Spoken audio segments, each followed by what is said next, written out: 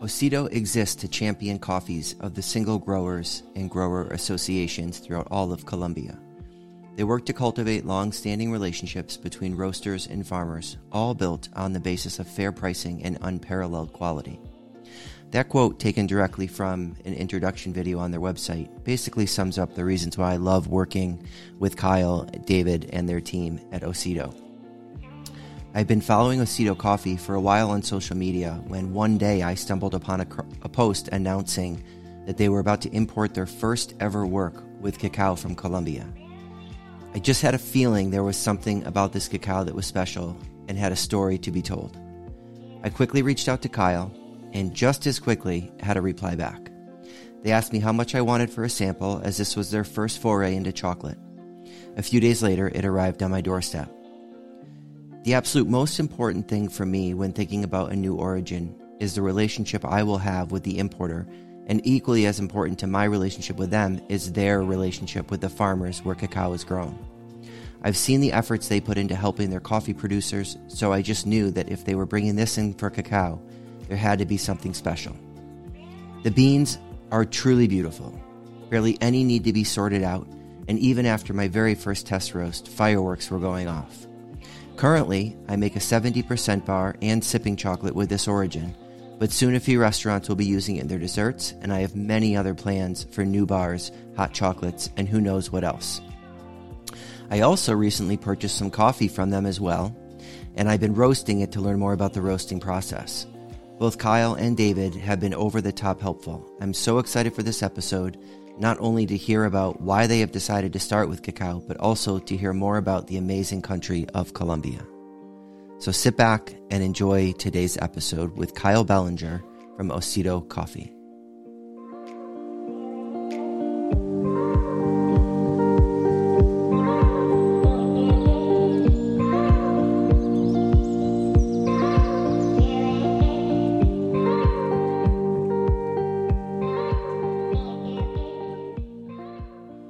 Hi, Kyle. Welcome to the podcast. Hi, Tyler. Thanks for having me. Yeah, you're very welcome. How is everything going so far? I know you were just in Colombia, actually, and we were talking about that a little bit before the podcast started. You were there initially going for a coffee competition, but then because of the rise in COVID cases, you were saying it got canceled, correct? Well, the competition itself didn't get canceled, but the clients that we were expecting to be a part of it, okay. they all canceled. Got it. Yeah, but all in all, it was still a success. Some of them were able to participate remotely, which logistically isn't the easiest thing, but it's also better than not having them participate at all. Right. So, yeah, there's a lot of that being said these days, where it's just better than not at all. So. Yep. Exactly. Yeah. Now, Colombia, I mean, as a country, and I think certainly for listeners in the United States, we get, sort of a one-sided view of what the country is. And I say this a lot on this podcast, but I watch a lot of YouTube videos of people sailing around the world.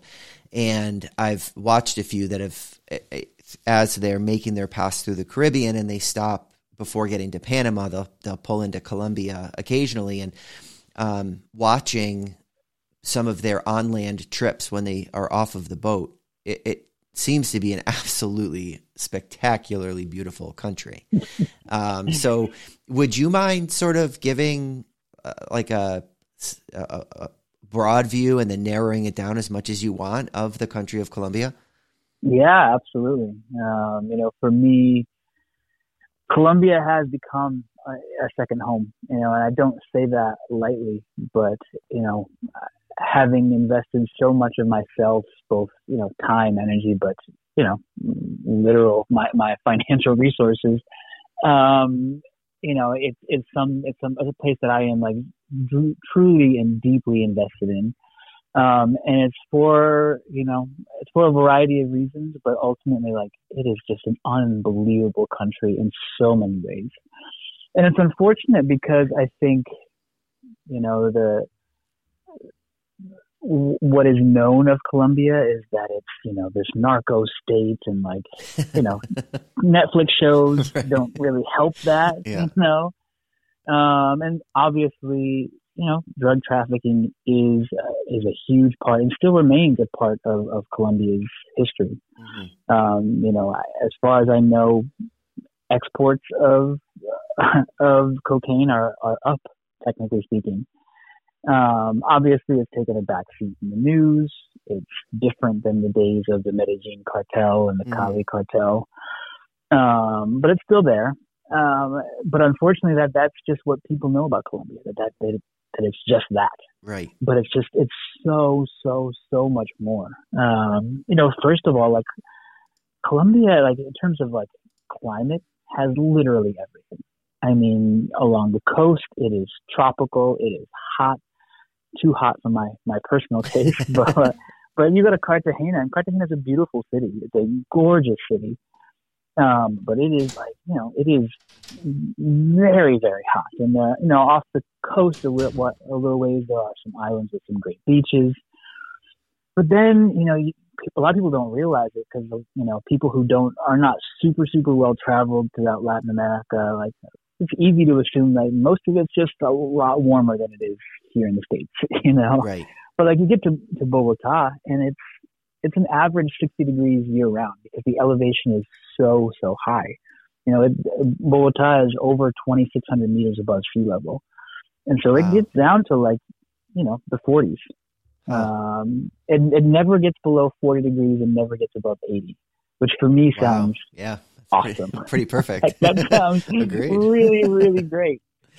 And it's kind of everywhere in between from there. The coffee lands, obviously, not obviously, I guess many people listening to this may not realize this, but coffee is grown at relatively high elevation.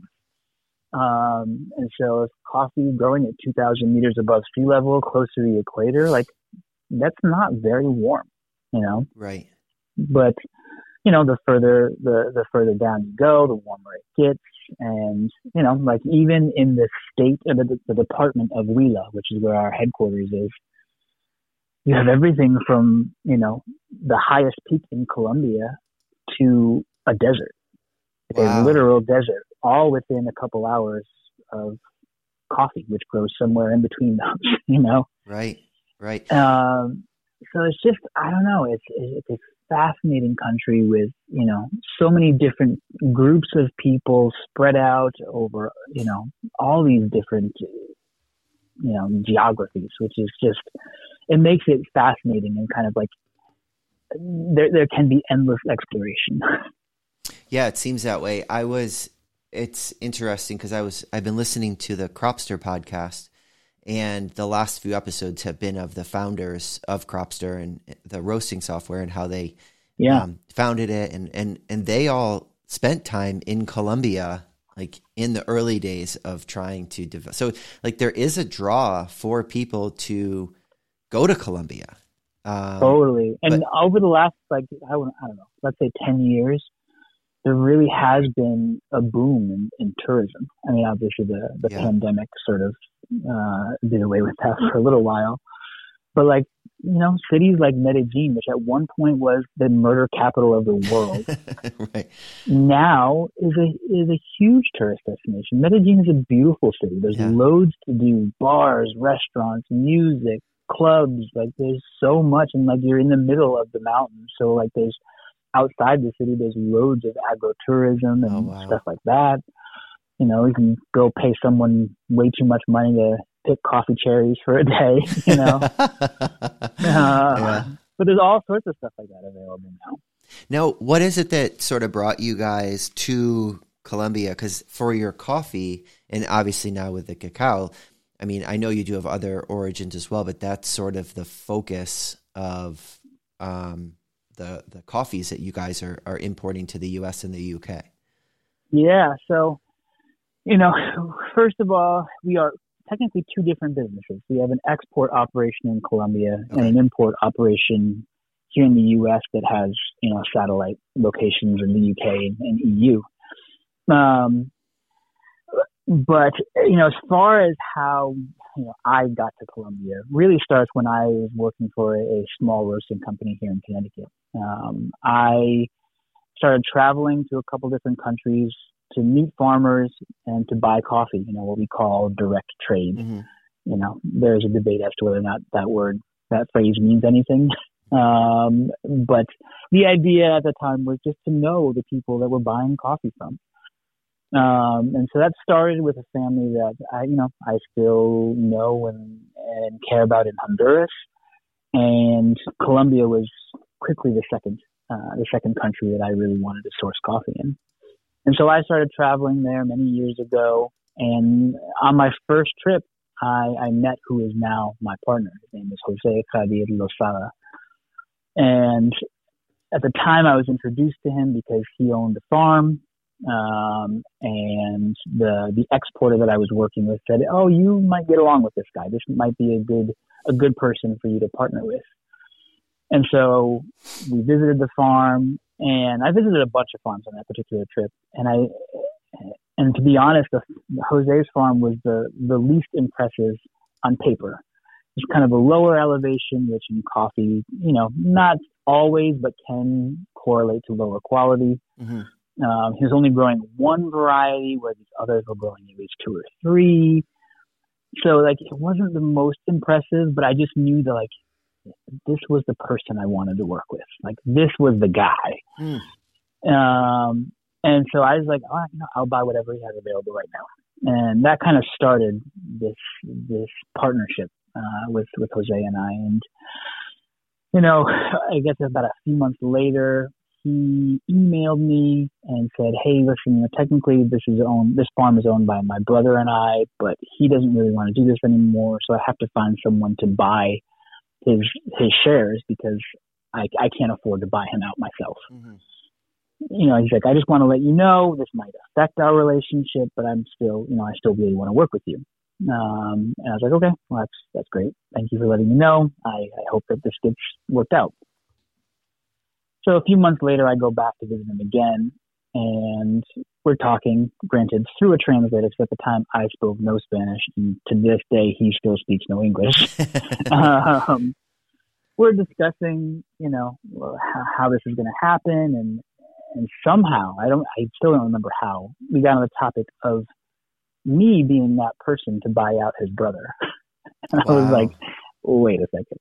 This is my second time in Colombia. We literally can't communicate with one another without a translator. And you're asking me if I want to buy a coffee farm. No, there is no way that is ever going to happen. But inevitably, about 6 months later, there I was in a lawyer's office in Bogota signing papers on a coffee farm. Wow. Wow, that's crazy. I will say it was the quietest celebration ever, because after we signed the papers, Jose and his wife Lida, we went out to lunch, and at the time I still didn't speak any Spanish. Oh, goodness. And we're getting a bottle of wine to celebrate, but we can't actually talk to one another. Yeah. So it was a very quiet celebration. And it was at that moment that I was like, oh my God, what did I just do? I just wired many thousands of dollars to this person that I can't actually talk to. What am I doing? That's wild. So did you typically always have an interpreter with you? Up until that point, yeah. Okay. I guess prior to us actually signing the papers, I'd only been to Colombia twice. So the third time, I didn't have a translator. Although the lawyer we were working with, he spoke English and was able to, help us dig into those particular points in the contracts and everything. But after that, I was on my own. Wow. And it really kind of sunk in, the coin dropped, and I was like, oh my goodness, what did I just do? Yeah. What did that part feel like when you? It was scary because, I talked to a couple people who have done stuff like this, Americans who own farmland in other countries. And I remember one guy I talked to, he was trying to tease out all these worst case scenarios. I was like, well, what if this guy is actually a trafficker? What if he's putting cocaine in the bag of coffee? And I'm like, oh my God. But, now several years removed from that, I can honestly say that Jose has been the absolute best partner that I could ever imagine. I've been a part of a number of different businesses, had different business partners, and he has just been unbelievable. Like, we could not do half the things that we do without him, without his vision, without his leadership. And, I'm just grateful that I learned how to speak some Spanish and that we can actually Right. communicate rather efficiently. But he has just been unbelievably trustworthy. We have, ridden out at least what I hope is most of the pandemic together when it was really, really hard for a few months. And like, he's just been a rock. And so I am endlessly grateful for him. But ultimately, that was just the farm. Like that, like the idea of Osito, the idea of exporting coffee, like, was still not even a seed of an idea. So how did that start to form when you? Yeah. So this was about 2016, 2017. The roasting company that I was working for, just wasn't going exactly the way I would have hoped. The growth wasn't really happening. So I was kind of looking at, like, what's the next thing? Do I do this roasting thing by myself, which I did for a little while, kind of separate from the cafe business. And I kind of developed this kind of brand of Osito, and thinking maybe I can grow this kind of like a Colombia-focused roasting company. Now, hold on one second. So where did the name come from? That's a good question.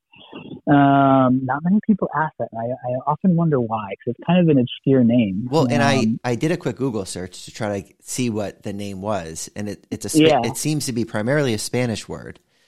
It is. So go ahead. Spanish word. So it's a diminutive of oso, which means bear. Yep. So essentially, little bear.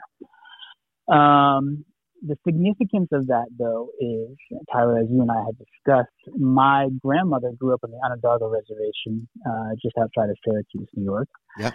And when I was a baby, she and my father gave me the name Owila Ogwai, which in Onondaga means baby bear. So essentially, the business is named after, my indigenous name. Oh, that's a really cool story. Yeah. It's a big part of how I grew up. Even though technically I am only 25% Onondaga, my grandmother did grow up on the reservation. My father grew up close to the reservation. And it was always something that was a huge part of how I grew up. Even to this day, like, when I hang up the phone with my father, he says goodbye in Onondaga. Oh, wow. That's amazing. I think it's interesting that you chose that, because the spiritual aspect of that name that was given to you, and kind of an animal that is from the land, let's say, it ties back to, the farmers that you're working with and the indigenous peoples of a country, working, again, like, of kind of animals of the land, so to speak. So it's an interesting kind of tie that you've created there. Yeah. It's for some reason, bears have, maybe coincidentally, maybe not, have always kind of been like a thread in my life. And it just seemed to make sense.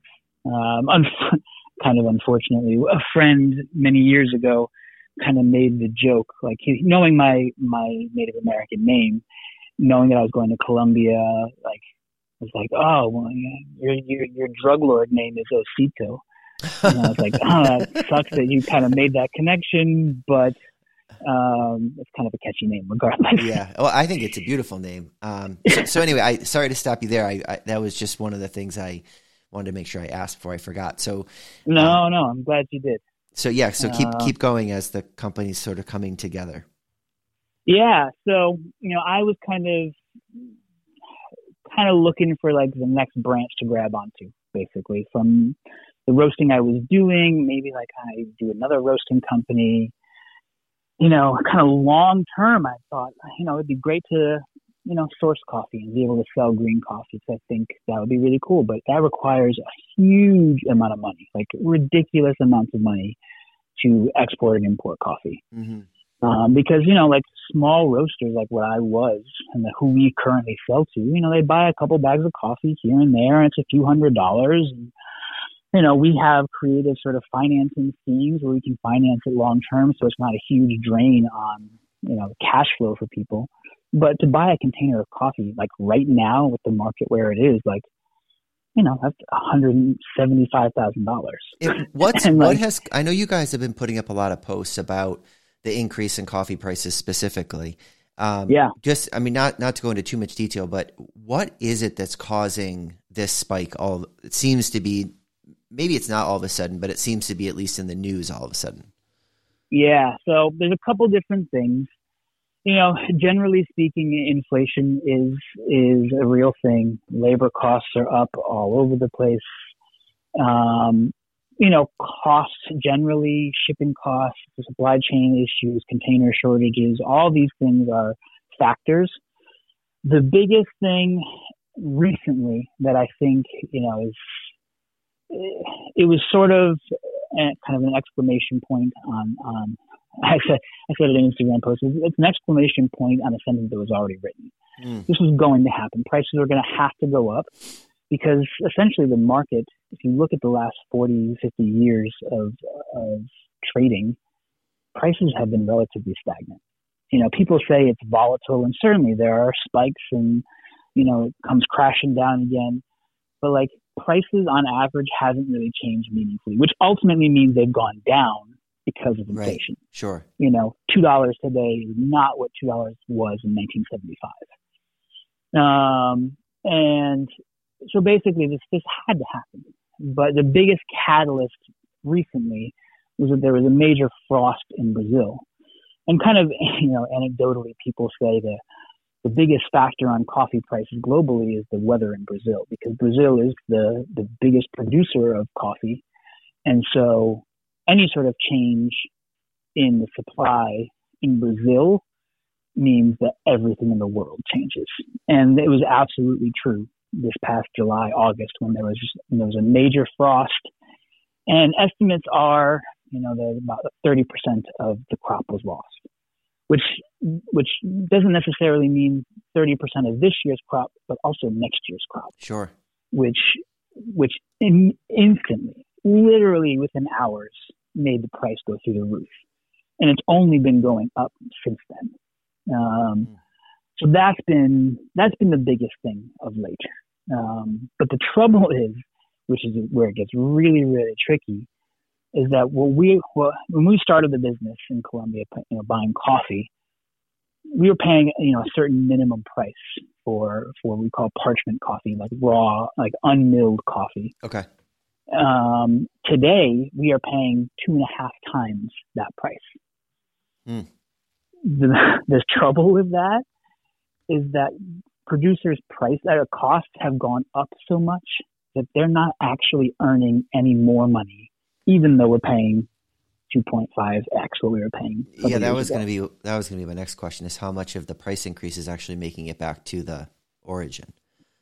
Yep, I would say not much. Yeah. I mean, there are, I guess you could say that, some farm workers, not even necessarily farm owners, are making more money. I know we as a farm owner myself, we are paying, 30% more in just having people come and pick coffee for us. But then you could also say, well, inflation is up so much that it doesn't matter that these guys are making more money picking coffee because they're paying more for, to get there, everyday items. Yeah. So yeah, it's been a wild 6 months. I mean, it's been a wild 2 years, but like 6 months in particular has been really, really crazy. This is not maybe even a question you potentially want to answer, but so right now, because I love to seek out, like special coffees, and maybe they're not super special, but ones that I can't find around Syracuse or whatever it might be. And basically bags of coffee range anywhere, like a 12-ounce bag of coffee can range anywhere from, let's just say, $13 on the low side to, without going too crazy, but I've seen them up over $30 on kind of the higher side. So in your mind, what is, as a consumer who says, oh my God, I can't believe I'm going to be paying $15 for a bag of coffee. But realistically, even though we're not there, what is a price that would be positive for like really, where should prices be for people at Origin to be able to, better their lives? Because I mean, we all work to make our lives better, and that's the purpose of doing it. I mean, yes, there is, I'm sure, some love and pride that goes into it, but kind of where should the price be at this point? I mean, it's a hard question to answer, only because every producing country is different. Even just looking at Colombia and Brazil, which are neighboring countries, and both produce a lot of coffee. I mean, Brazil is hands down the biggest producer. Vietnam is second, and Colombia is third. So, I mean, like, Brazil and Colombia are good to compare because they're both in South America. They both are substantial producers of coffee, yet the producers, like, specific economies are very, very different. Brazilian coffee, like, there are 1,000-hectare estates that are owned by, some, certainly by some Brazilians. Some are, owned by Chinese conglomerates, Sure. In Colombia, the average farm size is 2 hectares, which is tiny. That's a handful of acres. Mm-hmm. And so prices paid to these producers are sustainable at different levels. I know that there are large farms in Brazil who can get by with, cost of 80 cents and still make a pretty good profit when the market's at $1. And when the market's at $1, like, things like it, that is a very, very low price. Sure. For Colombia, though, like, there's never any way that when the market's at $1, producers are making money. Just never any way, shape, or form that's going to happen. And so, it's really specific, which is why the traditional model of trading on the stock market doesn't work. It has nothing to do with producers' needs. Right. It has to do more with the companies who are buying, what their needs are. Yep. And as far as producers go, it doesn't work. And so, especially if you want to talk about specialty coffee, you want to talk about higher quality coffee that is a differentiated product, it can't be linked to that commodity market, because commodity and specialty are totally different things and should be traded as such. And so, as far as, like, prices paid, like, it's hard to, like, say, like, it's hard to, like, distill it down to, like, this one price would be sustainable for coffee farmers, generally speaking. Okay. But, like, right now, I mean, we are paying for a lot of Colombian coffee. We're paying FOB, so free on board, what we pay to, an exporting company. In this case, our own exporting company. We're paying, I would say anywhere between $4 and $4.50 per pound FOB. And even more than that. It's like, and that is higher than it's ever been. And we're not making any more money. Producers aren't making any more money. Relative to the market a year ago when it was, much, much lower, $1.25. And we were paying, $2.50 to $3.25 FOB. It's like, you got to wonder who is actually making money. Right. It isn't Where us, is it going? and it isn't farmers. Right. So, as far as, like, a sustainable price, it's really tricky. I would say, if we're talking about FOB, which includes the exporter's margin, sustainable, which whatever that means, probably is north of $5, which for most coffee roasters in the U.S., Europe, UK, like, there's not a chance they're thinking about spending $5 a pound for, most of their offerings. Well, like, I think $5 is like fancy coffee. Yeah, I think just because historically it's been, a quarter for a cup of coffee from the gas station, and it's only been probably in the last maybe I would say 15 years where this specialty aspect of it, where you've got, these different crossbreeds of geisha and different color bourbons and, all these different types of coffee fruits that are now coming about. Yep. It's just hard to. I think we've seen that in the cacao industry, where, you know, in the bean to bar world, that sprang up because of basically this same issue, where makers wanted better quality and to try to make it so that there could be more money sent back to origin. And I think that in some areas that has happened, because we can, you know, the price justification is there, you know, with higher quality beans comes higher quality chocolate. But you know, it's a similar situation, but I think maybe coffee's fighting even a greater uphill battle, because historically with chocolate, it's been, you know, $2 or $3 bars, but now because of the bean to bar aspect, the quality level didn't slowly increase. It took a major step forward. And once you have people try that, but it's, you know, coffee has historically been something you buy for a dime or a quarter, or maybe it's even free with a tank of gas.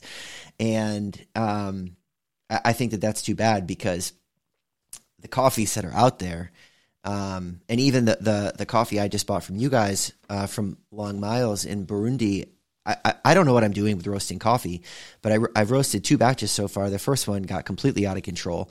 And then, but the second one I'm drinking actually while we're on this podcast. And I mean, again, I don't know what I'm doing with coffee really, but it's outstanding. And when people can take the time, it's kind of like what I try to say to people with chocolate. When you can actually find and seek out a really good, high quality cup of coffee and sit and just let it kind of linger in your mouth for a second, it's an incredible experience. Totally. I mean, like, even on a scientific level, like, you know, the volatile aromatic compounds in coffee greatly outnumber wine. And how many magazines are out there about tasting wine, right. You know, like how many billions and billions of dollars go into this industry that's just about, you know, sensorial pleasure. Totally. You know, coffee is so overlooked. And coffee is just so far behind that. Yeah. And you mentioned like coffee farmers have kind of a more of an uphill battle relative to cacao farmers. I think cacao farmers have it a lot worse, if I'm honest. You know, like the way cacao is traded is still very much linked to the commodity market. Yeah. The difference though is economies of scale. You know, coffee farmers, you know, people drink coffee in volume. Yeah. You know, even I as a coffee exporter and importer and farm owner, I drink about a cup and a half a day, you know. Mm-hmm. Yeah. But like there are people that just drink gallons of coffee every single day. Right. And so, you know, farmers can produce a lot more, and even though margins are thin, they can make some more. With cacao farmers, it's just not the case. You know, when we first started getting into cacao in Huila specifically, we were meeting with farmers, many of whom did not have the advantage of being able to deliver to a centralized fermentery. Mm-hmm. So they are harvesting pods, they are fermenting themselves in very, very small batches, which, as we know, is not very good for quality, and then drying it themselves and then selling it to a local intermediary. Right. Like throughout the year, they're maybe producing 40 kilos of dry cacao a month. Without very good consistency, probably either. Exactly. Yeah. So what that translates into is forever being linked to the market, the commodity market. Mm-hmm. And it's just, there's no way out of that. Yeah. So how did you guys, what brought the cacao? How did you make that connection in Colombia with Reynaldo, and how did that all sort of come about? Yeah, well, I guess, going back to your original question, which is how did we start Ositu to begin with, which I think kind of leads into how we got to cacao. Mm. Jose, my partner, his background was working for a major cooperative, actually a cooperative second largest cooperative in Huila, that buys both coffee and cacao. It's a pretty common thing. Like if you go into these small towns, you'll see a lot of little bodegas pop up who buy dry coffee, wet coffee, cacao, even corn and beans in some cases, and then sell these on to larger intermediaries, and sell it on to another larger intermediary, to an exporter who then exports it. There's where all the extra money's going. Yeah, I mean that's certainly the case for a lot of people. But you know, Jose's background specifically was in quality analysis. I Hmm. mean, specifically of coffee. He wasn't necessarily involved with the cacao portion of the business, but also the cacao portion of the business is not at all focused on quality per se. Um, and so at a certain point, he and I were talking, and we're like, what does the future look like for us? And kind of at the same time, I got approached by people who were in a larger importing firm, not coffee, a different product, but they were kind of interested in what coffee could look like, specialty coffee specifically. And I met with them. I happened to be going to Colombia like the next day. And I was with Jose, and I was like, hey, I got approached by these people. They're interested in kind of launching a coffee importing business, but here's my idea. I really want to set up an exporting business in Colombia and an importing business in the U.S. and just make a really, really short supply chain for small roasters to basically facilitate what had been facilitated for he and I, several years prior. It's a connection with a farmer with very few middlemen. I mean, middlemen is it's a bad word for a lot of people. I mean, but you need an exporter, you need an importer. Like you Hmm. got to have those things. Those are necessary middlemen. But like just create supply chains with the fewest middlemen possible to create ultimate transparency, to facilitate real relationship. Um, and even before I said like, hey Jose, do you want to do this with me? He was like, we should do that. I was like, all right. And so I went back to these people, who eventually became investors, and I was like, this is kind of what I want to do. I think this makes the most sense to just work on Colombian coffee, to just buy directly from farmers, maintain relationships with them, build relationships with roasters, and try to build relationship between roasters and farmers directly. Um, and that today is still our highest goal. And I'm happy to say there have been some success stories. Hmm. Certainly some failures, especially when the price of Colombian coffee skyrockets and people are like, you can't sell me $3 blenders anymore. No, but I can sell you $4.50 blenders. Yeah, right. um, I think relationships really get put to the test.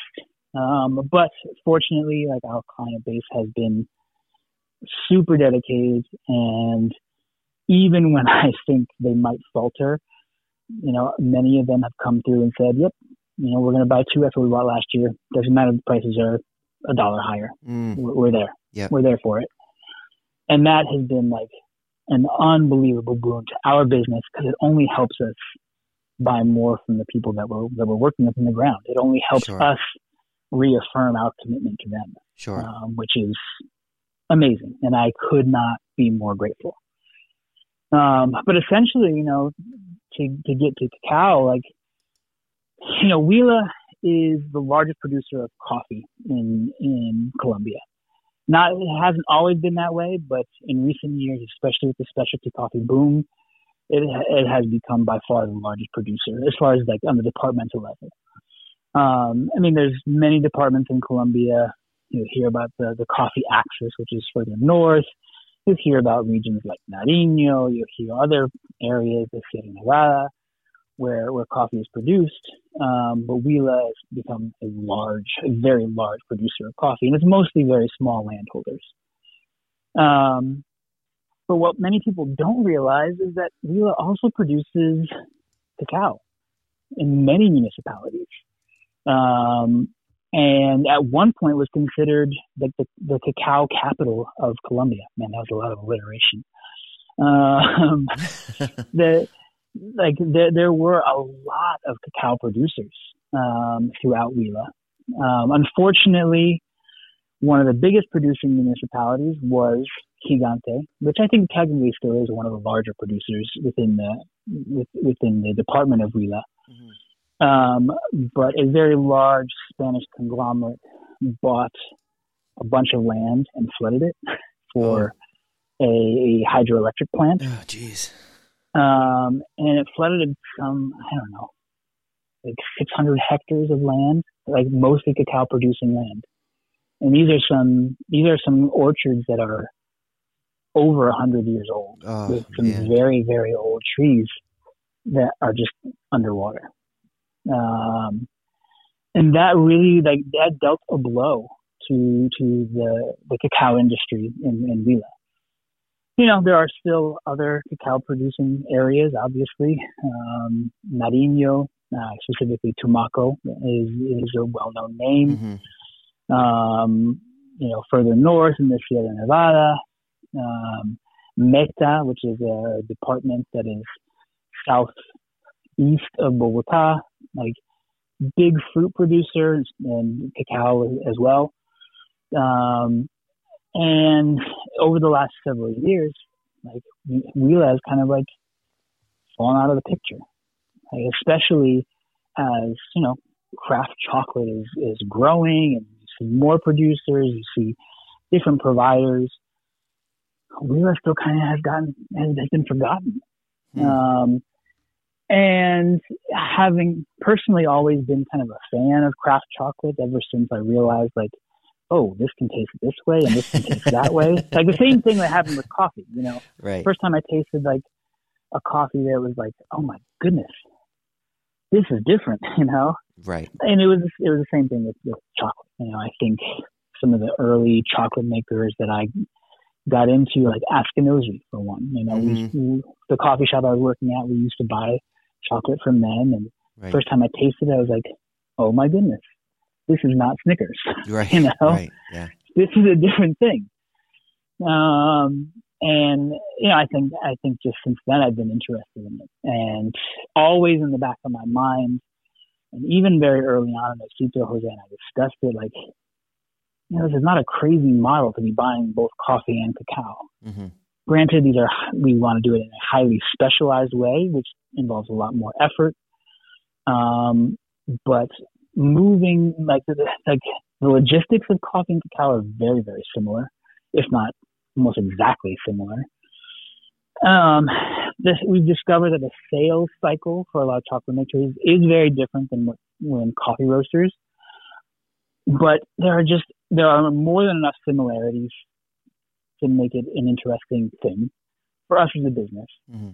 But then you also see these farmers who desperately need a buyer, Right. There's a company, Cacao Hunters in Colombia, who work with, producers in Tumaco, who work with producers in the Sierra Nevada, who work with producers in, I forget where else. There's another big area. They work in Arauca. That's great. And it's great for those producers. And there's a lot of chocolate makers who buy a lot of cacao from those places, specifically Tumaco. But, if you go back and read journals, you read articles about cacao in Colombia, those three areas are big strongholds for cacao. But Huila is always included in those conversations, Mm-hmm. yet no one is doing that for producers in Huila. I think that's kind of sort of the exciting thing about cacao for me anyway, is that there are so many small farmers that are growing cacao that it oftentimes really ends up nowhere, sort of like you said, they might be on their own. So to have people, be able to, in this case, Reynaldo, and then you guys bringing the cacao, to the United States and the UK, kind of having that pairing of people that can facilitate this amazing chocolate, because it's all different. And some of it's bad, but most of it's really good.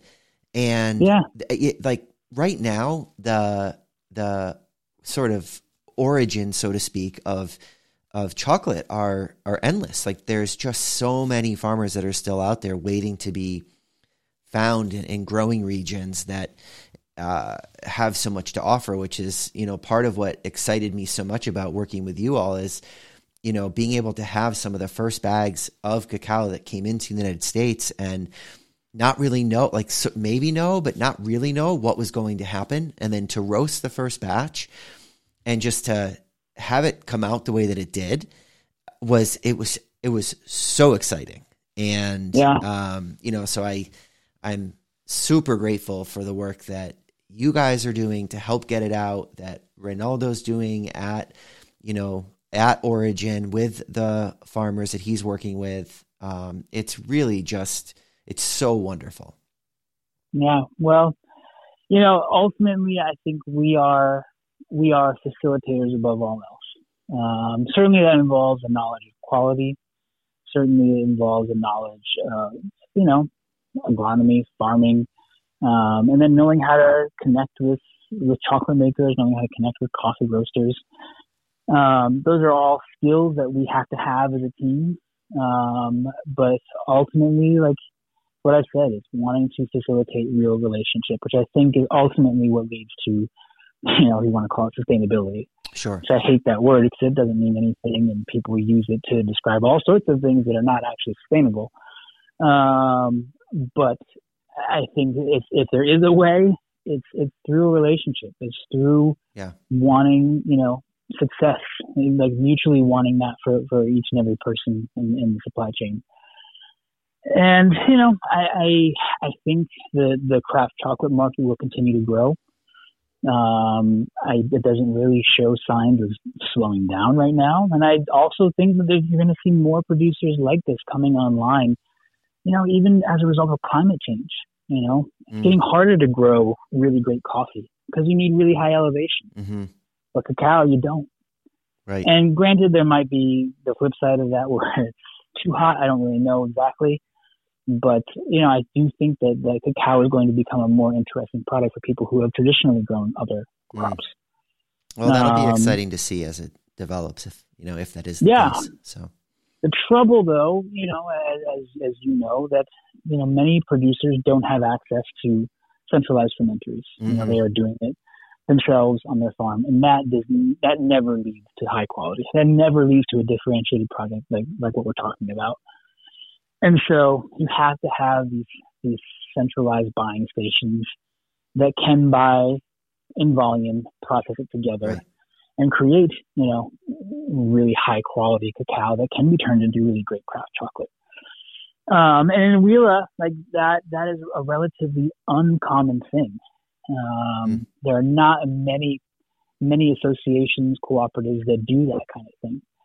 And so with, these folks in Gigante, led by Reynaldo Guzman, he has been a farmer.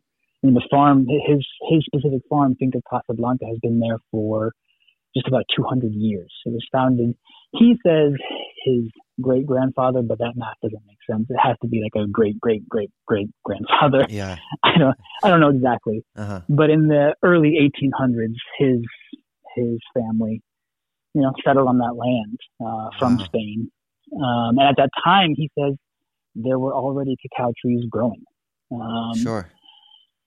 And, since that time, they have cultivated it. They've grown it to be the largest farm and oldest farm in Huila. And in recent years have founded this association, Azoka Gigante, which is now buying from, I think, around 20 producers in the area. And these farms are all right next to one another. They're all relatively small, about 5 or 6 hectares.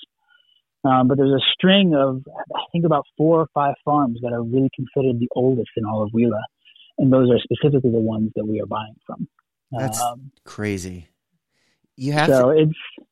I was going to say, you have to think for a second about the stories that could be told by the cacao trees and the buildings that are living, totally on the property. I mean, even Reynaldo's house is the original house on that property. Oh, wow.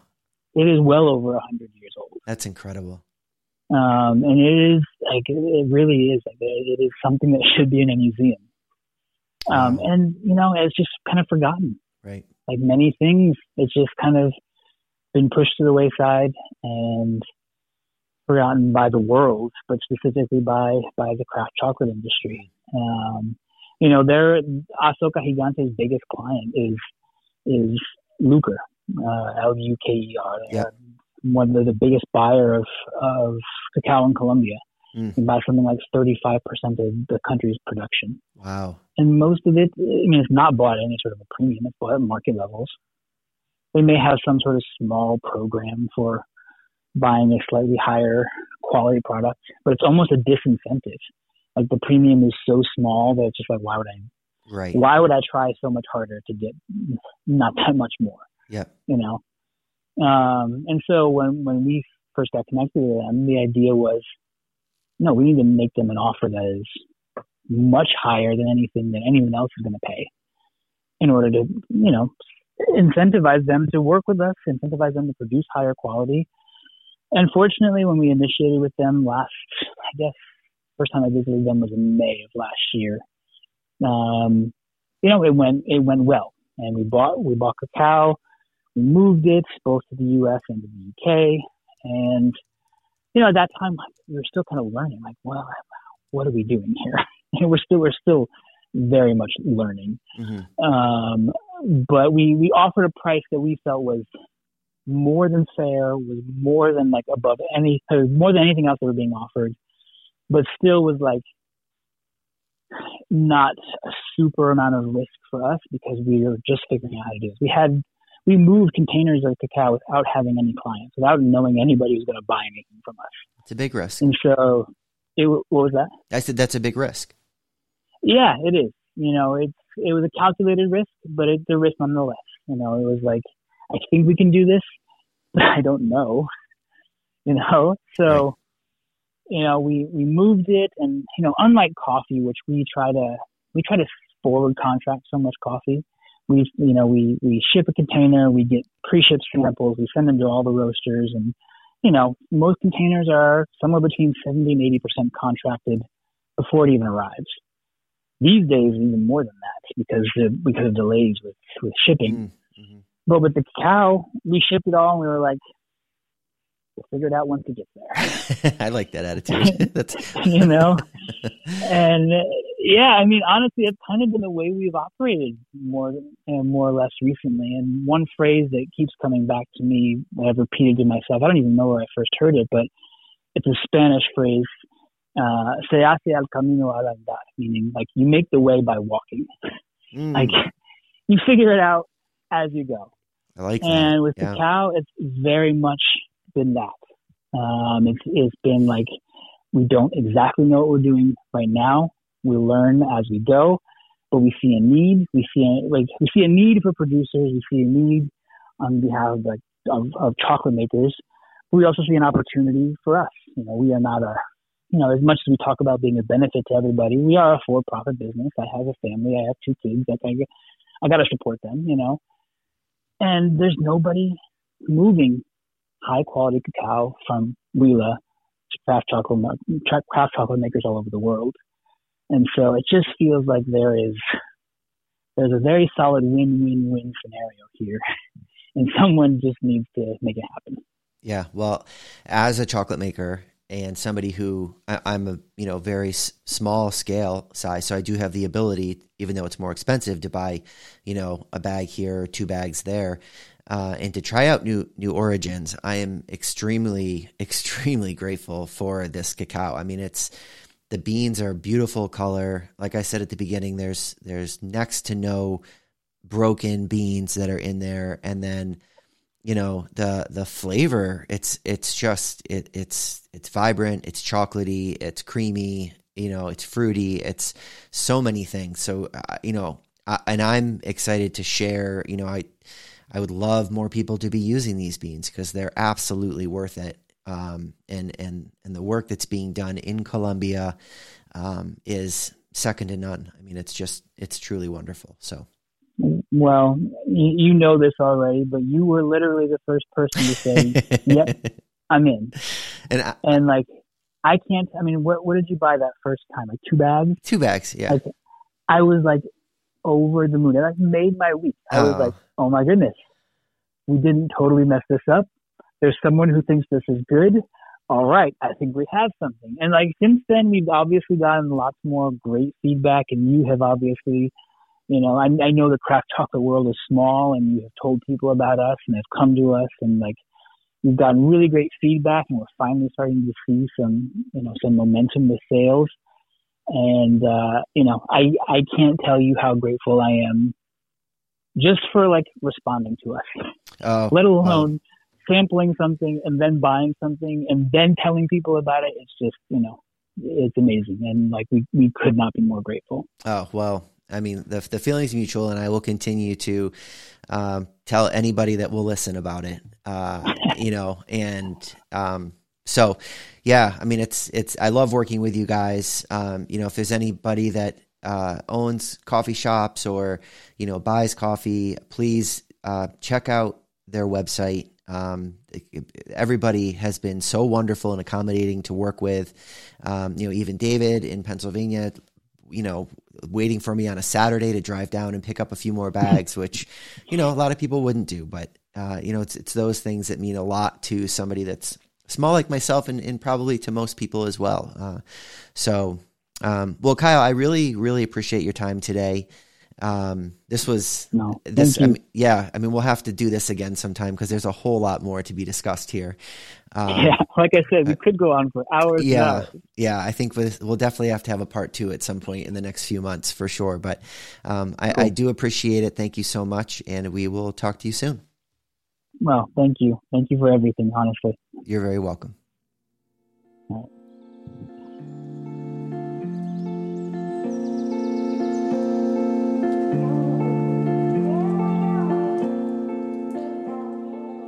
Thank you once again for listening to this episode of Om Travelers. Make sure to visit our website, www.nostalgiachocolates.com, for the full show notes. A huge thank you to Kyle and Osito for all the work that they do. You can find them at Osito Coffee on Instagram, and their website is www.ositocoffee.com, O-S-I-T-O, coffee.com. As always, a huge thank you to DJ Soul Rising for allowing us the use of his song, The Journey, for our intro and outro. You can find him wherever you find music, and also at soulrising.com, S-O-L rising.com. Until next time.